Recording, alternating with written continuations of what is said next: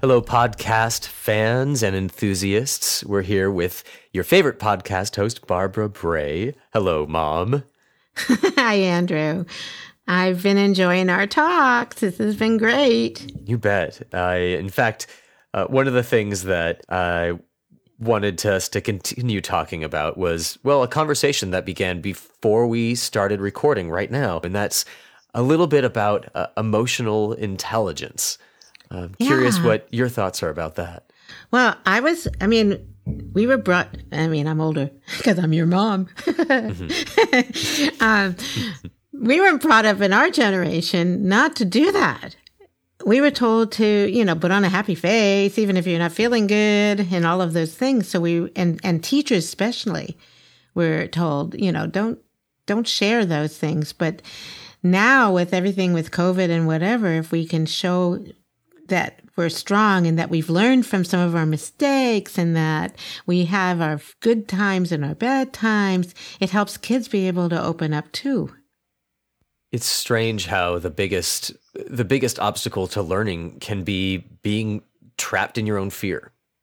Wow. That is so true. We've even talked about that. The fear of failure, but if we don't take some risks, we'll never know we can do it. And wow, we can. Yeah. We're going to go on and on for a long time. Well, let's find a way to segue, because it sounds like this is also really valuable topic in the upcoming conversation. So why don't you tell me tell our listeners a little bit about what we're about to listen to? Well, it is such a gift to have this talk with Joshua Friedman. He's the founder of 6seconds.org. And that's where it's all about emotional intelligence. And I'm learning so much just from being part of some of the conversations that they have. But I learned so much from the conversation I just had with him. The funny thing, and I just love Joshua. He's just amazing.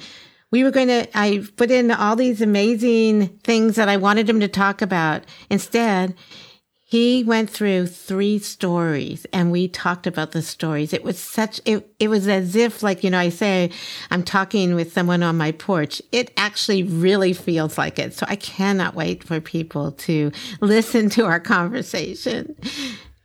Well, everybody stay tuned and listen to the Porch Side Conversation with Joshua Friedman and Barbara Bray.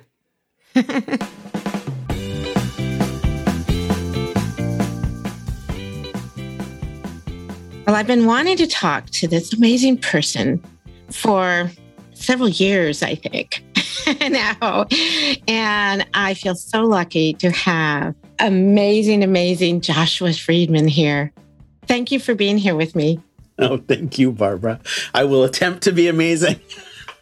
Oh, well, I was telling Josh earlier, I was looking at his bio and going through everything, and I was saying, oh my gosh, I could talk to you all day long. We're going to have... I'm really excited to just have a conversation with you about some of the things we talked to already, about. So first thing I want to do is just introduce you to my audience. So Joshua Friedman is a specialist on emotional intelligence and author, and the chief executive officer of 6 Seconds, a nonprofit dedicated to emotional intelligence, EQ. He has helped co-develop EQ assessments and published a number of books. How many? 5, 6? 5. 5? I've read some. They're good. And your articles on that topic also. And you create and have been creating an international network of consultants and coaches. Oh my goodness. There's so much more about you. Well, I get embarrassed when people read my bio, so let's stop there. Oh, no. This is about you and your story, but it's also, we have a whole bunch of reasons why we wanted to talk. The world is changing. Everything's happening now, and we need to talk about emotional intelligence and social emotional learning. I was going to ask you about your background, and then we're going to get into some deep things on social emotional learning, but you'll probably lead to a few of those things when you tell me about your background and overview of some things that you've done. Well, you know, when you're traveling and you have to fill in the little form and it asks you to fill in what your job is, I always have a really hard time with that form. And I still usually write educator. I think that's how I see myself.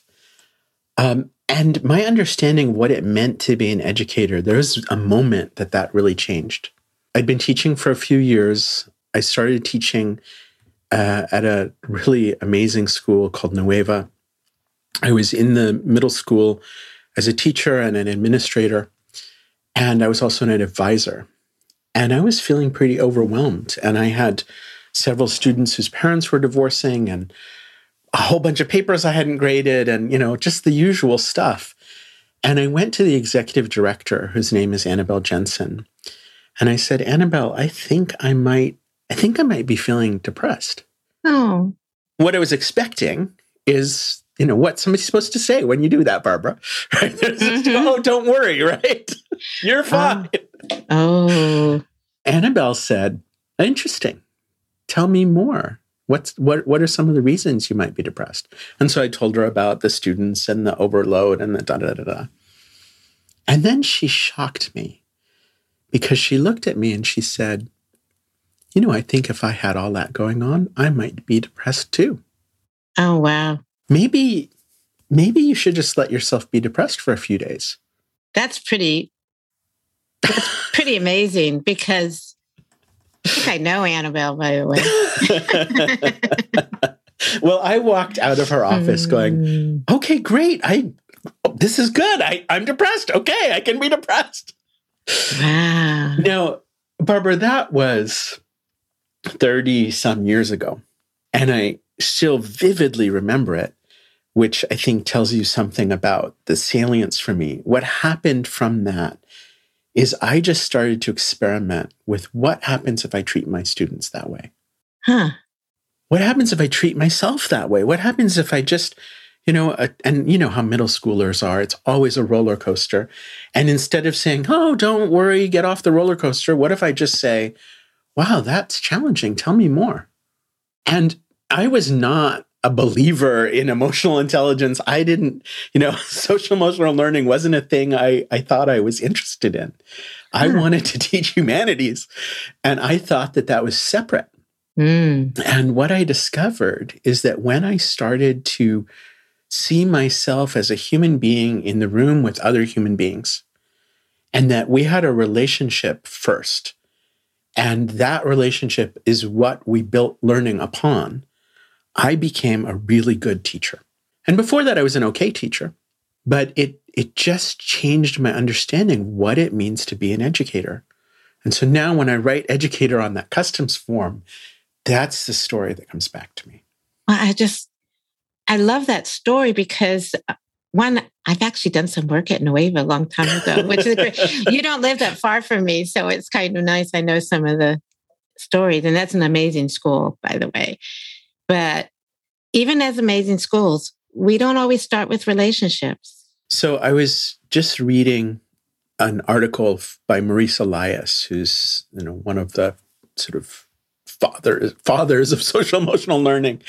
And Mo quoted Ed Duncanblow, who wrote that teachers are often confused because they think social and emotional learning is adding something to the plate, but in reality, it is the plate. Oh, I love that. That's the title of this. It is the plate, right? It's the plate. I think that is where, if we think about, why am I here? What is this school for? What are we doing together? Not two kids, not two parents, not two teachers, but what are we doing together? We quickly realize that the relational context is what makes learning work or not work. And that once we accept that truth, we then realize my job as an educator isn't curriculum. It isn't programs. It isn't tests. It isn't schedules. My job as an educator is relationship. And back in those days at Nueva, there was this amazing math guru, and she was teaching this very specialized how to think about mathematics. But what she used to say is, we teach children, not subjects. I've heard that many times and used that. Did it come from? I don't know. Whoever this person is? I don't know. But it's one of those things that really shifted my understanding, because I was really passionate about my subject, realizing that that's not really what it's about. And then we get to the neuroscience and we look at like Mary Helen Immordino-Yang and her work on cognitive neuroscience and affective neuroscience, and actually how the brain learns. And what we know now, you can watch a brain almost in real time learning. And what you see is that the brain areas that drive learning, the brain areas where learning actually occurs, are in the social brain. And Immordino-Yang says, we didn't have a part of our brain dedicated to calculus thousands of years ago. We didn't evolve that. So when we decided, I should learn calculus, we had to find a brain area to use. And we use the same brain areas that we use for communicating with each other about our relationships, about our trust, about our sense of safety and belonging. That's the brain area that's actually being used for academic learning. And so it's not that these kind of social emotional conditions enhance or diminish learning. Literally at a neurobiological level, that's where learning either happens or doesn't happen. While you're talking about this, I'm thinking about what's going on now with with this pandemic and with kids for, 18 months now? Some of them have been working isolated and working online and not having the social context and the relationships the same as they did before. What happens to them then? Well, I have some hesitation around the term learning loss. Me too. Right? Because it's kind of like, let's stuff this stuff in there. And yet, like, I have a niece who didn't start kindergarten, and now she's starting kindergarten 18 months later. Yeah. And I know that, in that time when you're in kindergarten, that's when you learn how to play together. That's when you learn how to learn. That's when you learn how to go to school. That's when you learn so much self-regulation. And that's going to affect her for years. And UNICEF's research on this says that this year of diminished learning will cost $10 billion to the economy in the next decade. But if it's the whole world that's had learning loss, we've kind of put our lives on hold. Can we give us a break and say maybe then we look at some of the things we need to do for these kids instead of forcing them to stuff in, the standards and all the tests and all of those things. So when they're not ready. The learning loss I'm more concerned about is the birthday parties, the play dates, the social. And losing your sports game and figuring out how to deal with that. And, working together and figuring out how to play on the playground. And to me, that's actually the more problematic stuff that is more connected with the developmental window. So, you're making my brain go. We were going to go we were going to talk about a whole bunch of other things. But what I'm wondering now is how, with all the work you're doing around EQ and the coaching and I'm just wondering now how we can take advantage of this time to help teachers, help parents, help communities look at the power of building back these social relationships and contexts and all the things that we all need to learn.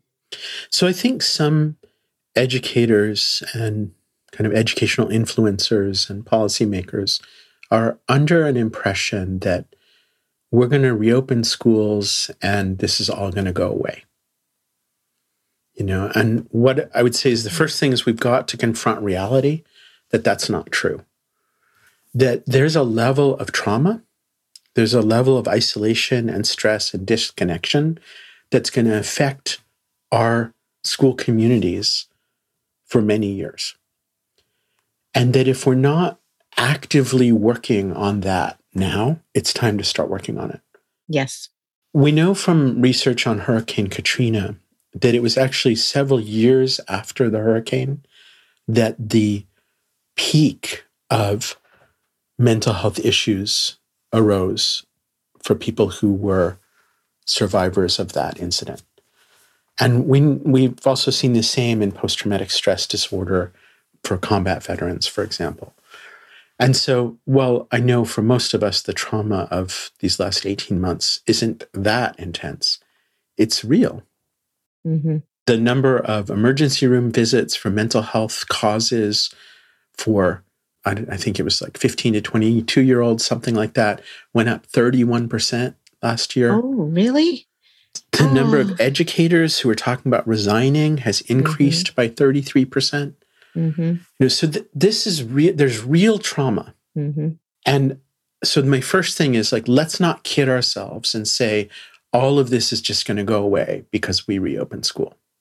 It's like they talk about going back to normal. In fact, there is no normal. I mean, that even a new normal, what we have to look at when you're talking about these numbers, these are real people. And we have classes where they don't know who's going to be teaching because they're burning out. Teachers are burning out, and they're traumatized because they're not sure how safe it is. I mean, there's a lot of issues going on. Yeah, and I think we're all pretty exhausted. I for myself, I liken it to when your cell phone is getting older. And I'm not saying we're getting older, Barbara, but but that's okay. We're experienced. when your cell phone's getting older and you charge it up and it says 100%, but then after an hour it's down to 50%. I think that's kind of the state for a lot of us right now. Our energy level, many people aren't sleeping well. The stress, even in the families. And then there's other things that are happening at home, and then they bring that to class. And so we know there's a lot going on. And I know the reason why I wanted to talk to you about EQ and SEL is because this is so important right now. Well, let's just do some vocabulary. EQ stands for emotional quotient. Oh, quotient. I said the wrong thing. No, it's great. We use it for emotional intelligence, just like we say IQ. People talk about IQ is intelligence, right?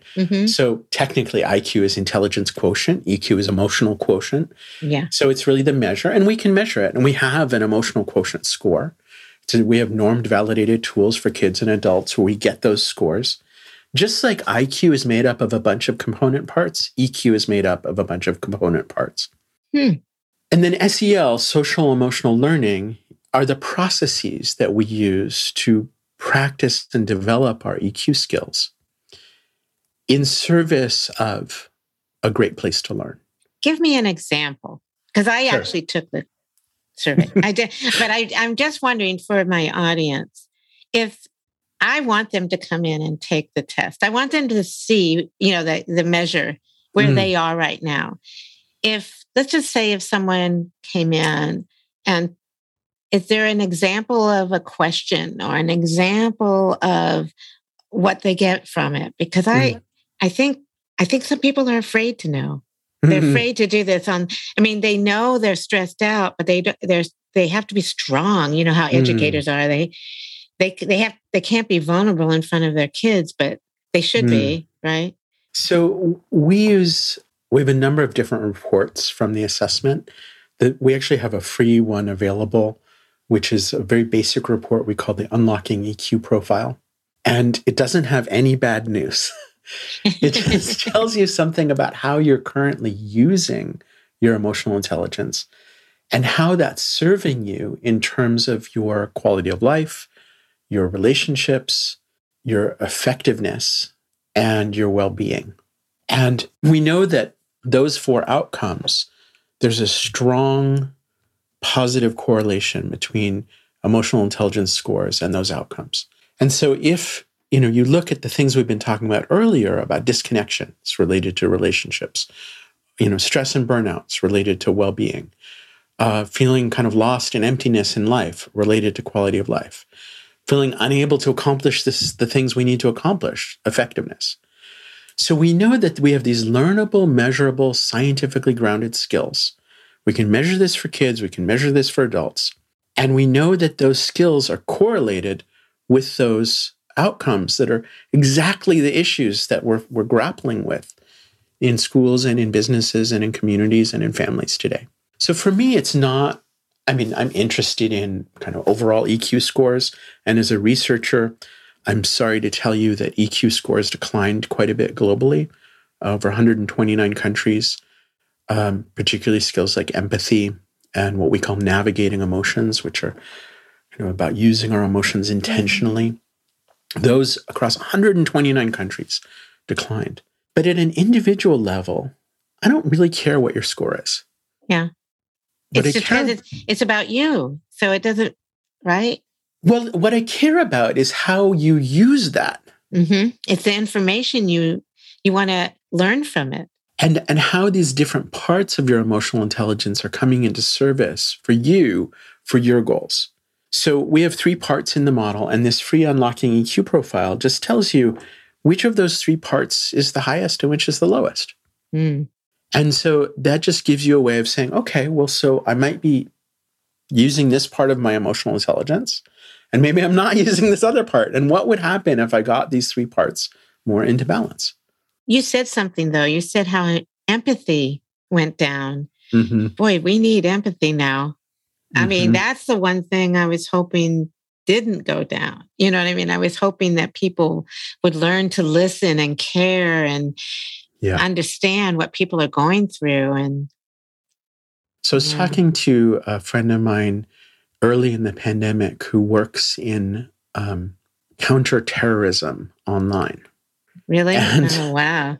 And I said to him, well, this situation, surely this will reduce extremism because we're all kind of trying to work together. And he said, unfortunately, historically, crises increase extremism. Mm-hmm.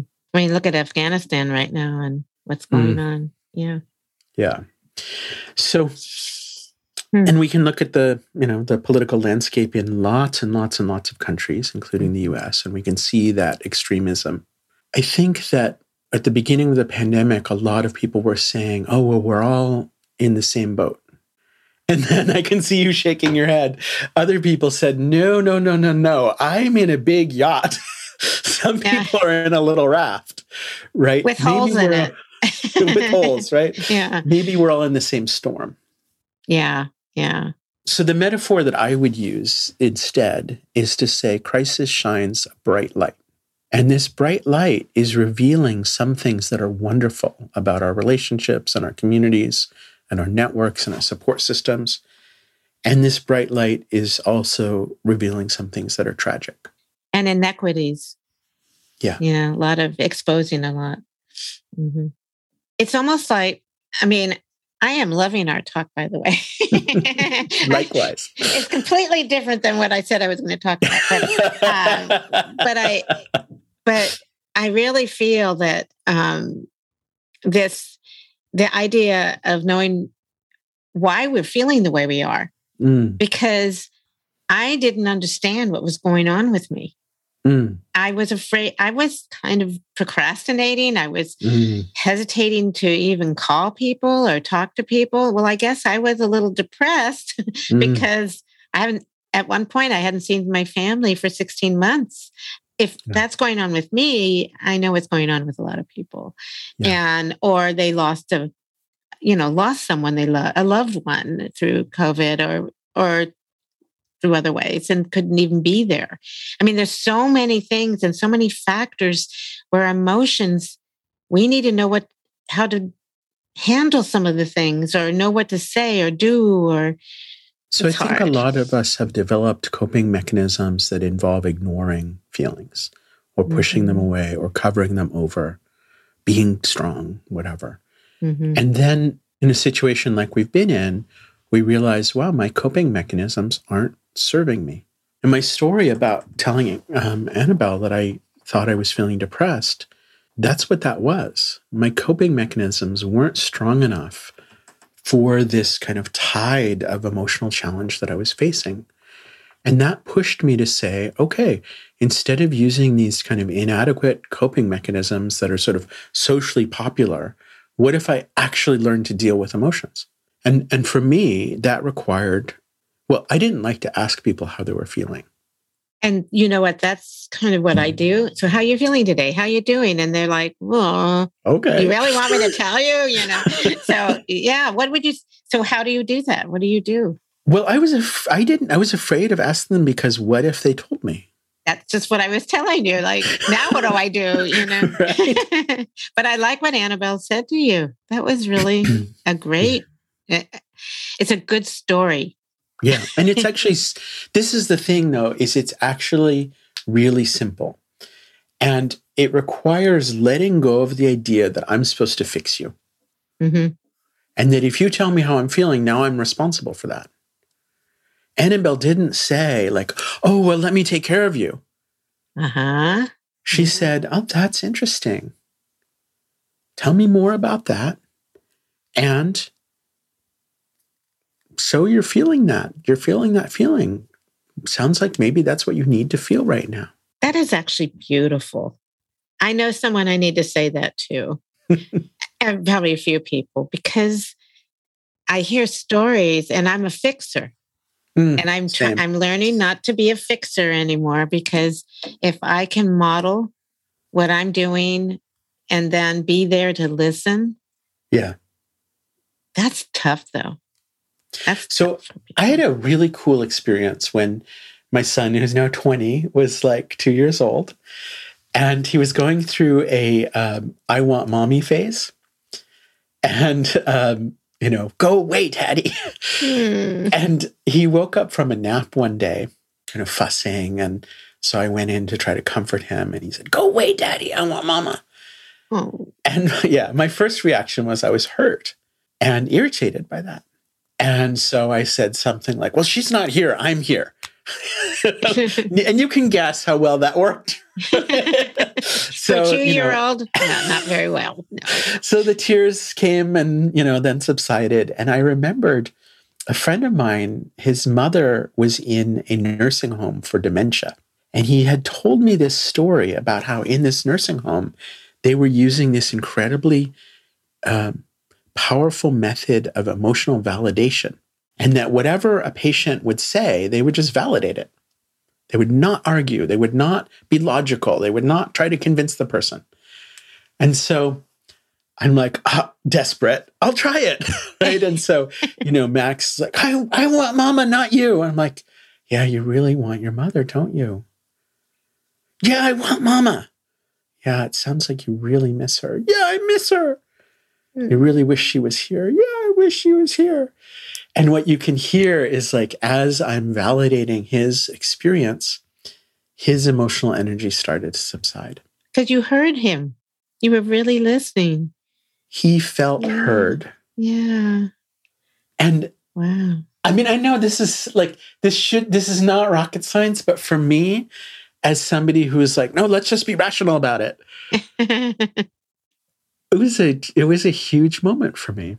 Wow. It probably brought you and Max closer. Yes. And actually what ended up happening was I was, sitting on his bed holding him by the time, we finished this, one of those little toddler beds. And then I said to him, oh yeah, I wish mom were here with us. She could snuggle with us. And he looks at me and goes, this bed's too small for 3 of us. And he was like, that's a pretty smart kid, by the way, at 2. Yeah. Oh, that's a beautiful story. But it's really, I look back and wish I had thought of those things with my own kids. It's a great way to, I'm doing a lot on listening. And the reason why I wanted to do podcasts is to get the stories, but also to learn how to listen and really pull out the stories. I'm getting better. Yeah. I still have a long way to go, but what happens is some people tell me these beautiful stories like them sitting with their 2-year-old and learning how to listen. That was beautiful. Well, I think it's like when you're in conversation with somebody, you can feel whether they're present, and you can feel that what you're saying matters. And so sitting here talking to you, I'm like reaching into this story, reaching into this experience and feeling it, because I feel safe enough to share this with you. And I've kind of forgotten that there's this little blinking light and that we're recording this. Like, this is just, I'm sharing this with you because we've built trust and safety in relationship. And this is a perfect example. Like, from that, we're able to do this work that we're trying to do. And without that, we would not have a very interesting podcast. Well, I've told everyone, it's like you're just sitting on the porch with me right now and we're just talking. But I, and you and I have talked a few times before. So we built this relationship, but you told me 3 stories you've never told me before. And so I feel honored with that. And it's really nice because, one, I love the resources you have. I love the conferences you put on, and I participated. I haven't done the clubhouse as much as I'd like to do. You keep saying, come on in. But I'm constantly learning from you and all the coaches. I've met so many amazing people that have told me stories. Narrative 4 with the story exchange, and some of the people that are coaches with you have shared. It's just beautiful because all of us have stories. And that's the thing that I'm trying to show teachers right now is if you can just open up to build that culture by having people feel safe enough to tell the story, even if it's trauma, even if it's what's been happening, and then being able to, because teachers they don't know what to say. Right. So one of the things that I found really interesting in my fear of asking people about feelings, and once I realized, okay, I don't necessarily need to fix it, I still have had times where I'm facilitating or I'm coaching, and big stuff comes up. And so I will tell you my advanced technique, which is, doesn't work on Zoom, but going for a walk. But how do you do that in school? When class is over, you say to a kid or a colleague, hey, let's just go for a little walk. Well, let's just walk around the building. Or you say to your kids, let's go walk around the playground together and get in pairs and walk and talk. And there is something about walking. There's just like the physiology of moving and moving forward. And you're literally standing shoulder to shoulder with somebody. And I find when I'm stuck, I've invited somebody to go for a walk, and somehow things unfold and become clear. And so if you're ever with me, in a course or something in person, and I say, hey, maybe let's go for a walk, you'll know I'm like, oh, shoot, I don't know what to do now. I like that, though. Well, you're not too far from me. As long as you live in Santa Cruz. Yeah, we could go for a walk on the beach. We could go for a walk on the beach, and then I'm up here in Oakland. As long as you're safe, no fires. Yeah. Gosh, this is such a crazy time. And that's another thing that people are worried about is just all these, there's a hurricane that just happened, Ida, that just happened where people had, probably been there with Katrina. So, the trauma, like you just said. So all of these things, I want people to know about your resources. And we talked about the test, that they could take and some of the other, and the coaching, but I don't know if you're doing another conference like you did. Was it last year? Yeah, so we haven't quite decided on our 2022 schedule. Our current project right now is something we do every year in this time of year, which is called Pop-Up Festival. And it's in partnership with UNICEF World Children's Day. So World Children's Day is the day that the United Nations signed the Convention on the Rights of the Child. Oh. And it's the most signed human rights legislation in the history of the world. And so that's amazing. And there's been great progress in the last 31 years. And at the same time, we all know, sadly, that there are children whose basic rights are not protected. What that tells me is legislation isn't enough. And it leads me to wonder, okay, well, what else do we need? We have this very strong law. We have enforcement. We have people, chasing down predators, but it's not enough. What else do we need? And I think to really have a world where children's rights were flourishing everywhere, we would need people who were able to talk to kids and understand kids, people who were able to build community and build relationship, people who had the vocabulary and the awareness to talk about feelings. And so Pop-Up Festival is the world's largest social emotional learning program, and it's entirely free.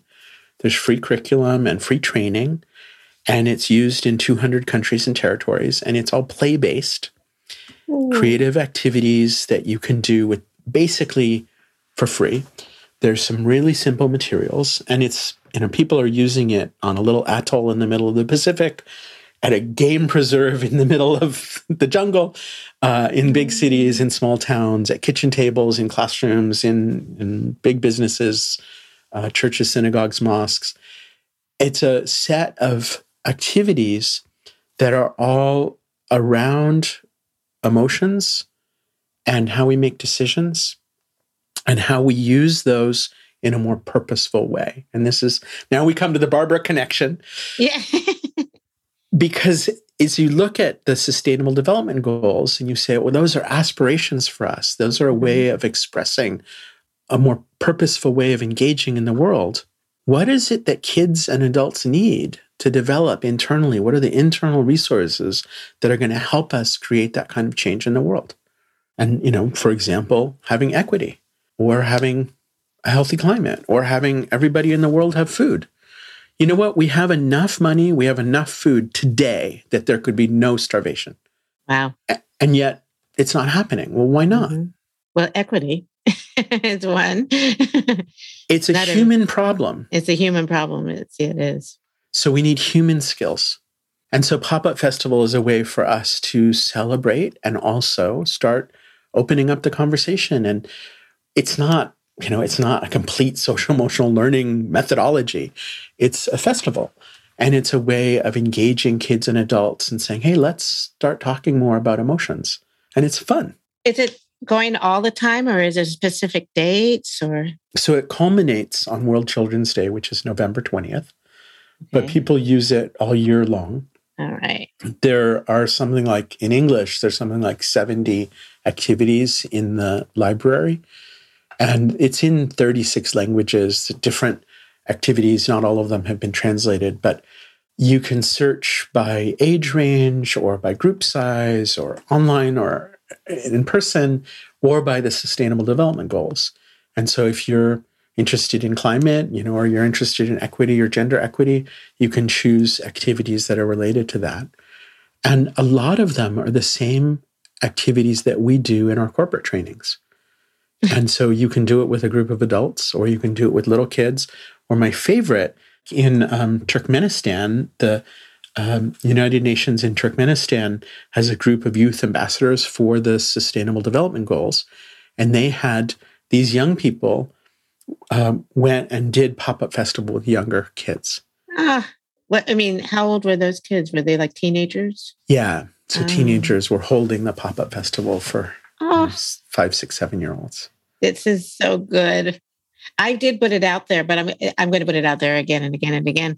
Yay. And now that you said this, it's going to be on the blog post and with links so people can, they have to do it. It's just so, they always saying, how am I going to do SEL? Like you said, add it to my plate, but SEL is the plate. Well, the Pop-Up Festival is like, what is it? The main course or something. It's, I would say it's like, sometimes when you go to a nice meal and they bring you a little taster an amuse-bouche at the beginning. So Pop-Up Festival is an amuse-bouche. It makes you go, ooh, I want more of this. Oh, I like you. You keep coming up with these cute things. Oh, I wish I could talk to you forever. This is so cool. Well, there's so much that I'm going to be putting on the post because I want people to be able to contact you. So we'll put some contact information. But do you want to tell my audience what's the best way to reach you? So I'm pretty active on LinkedIn. And so if you want to get in touch with me personally, that's a great way. Our website is 6seconds.org. And it's the numeral 6. And we also have 6 Seconds websites in Spanish and Chinese and Japanese and Italian and Arabic and I don't know what else.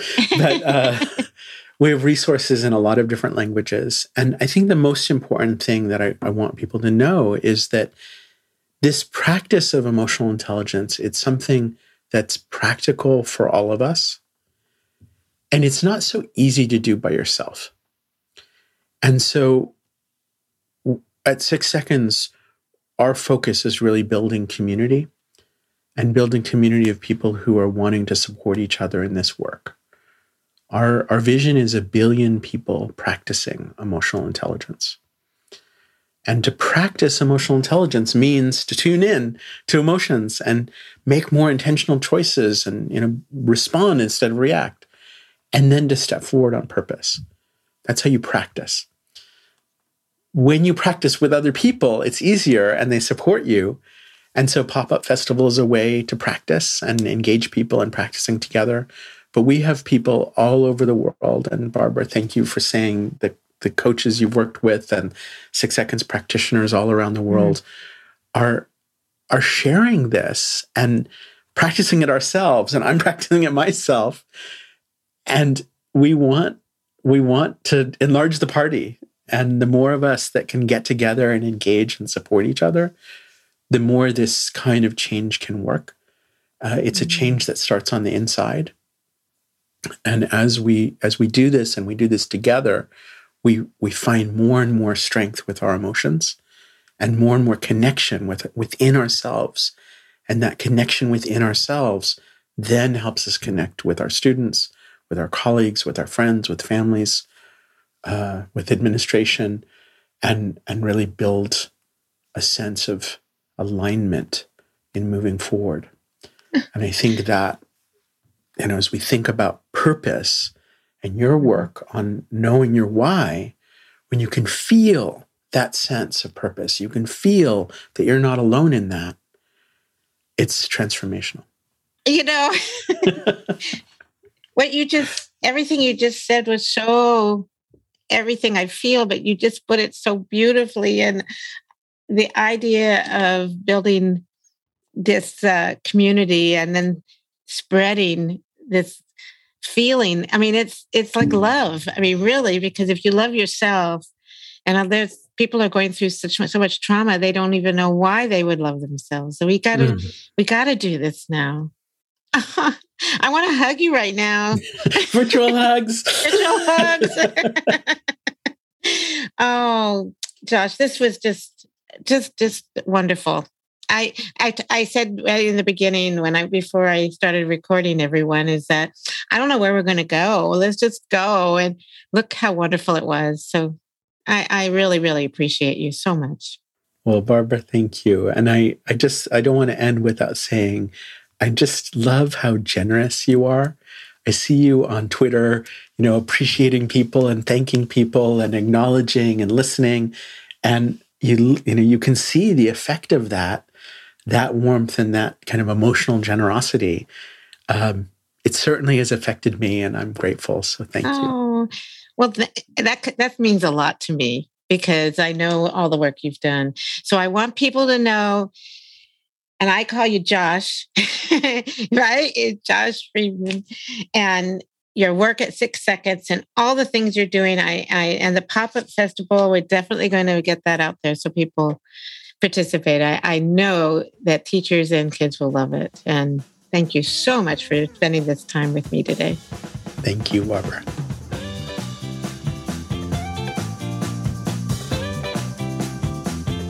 This is Barbara Bray.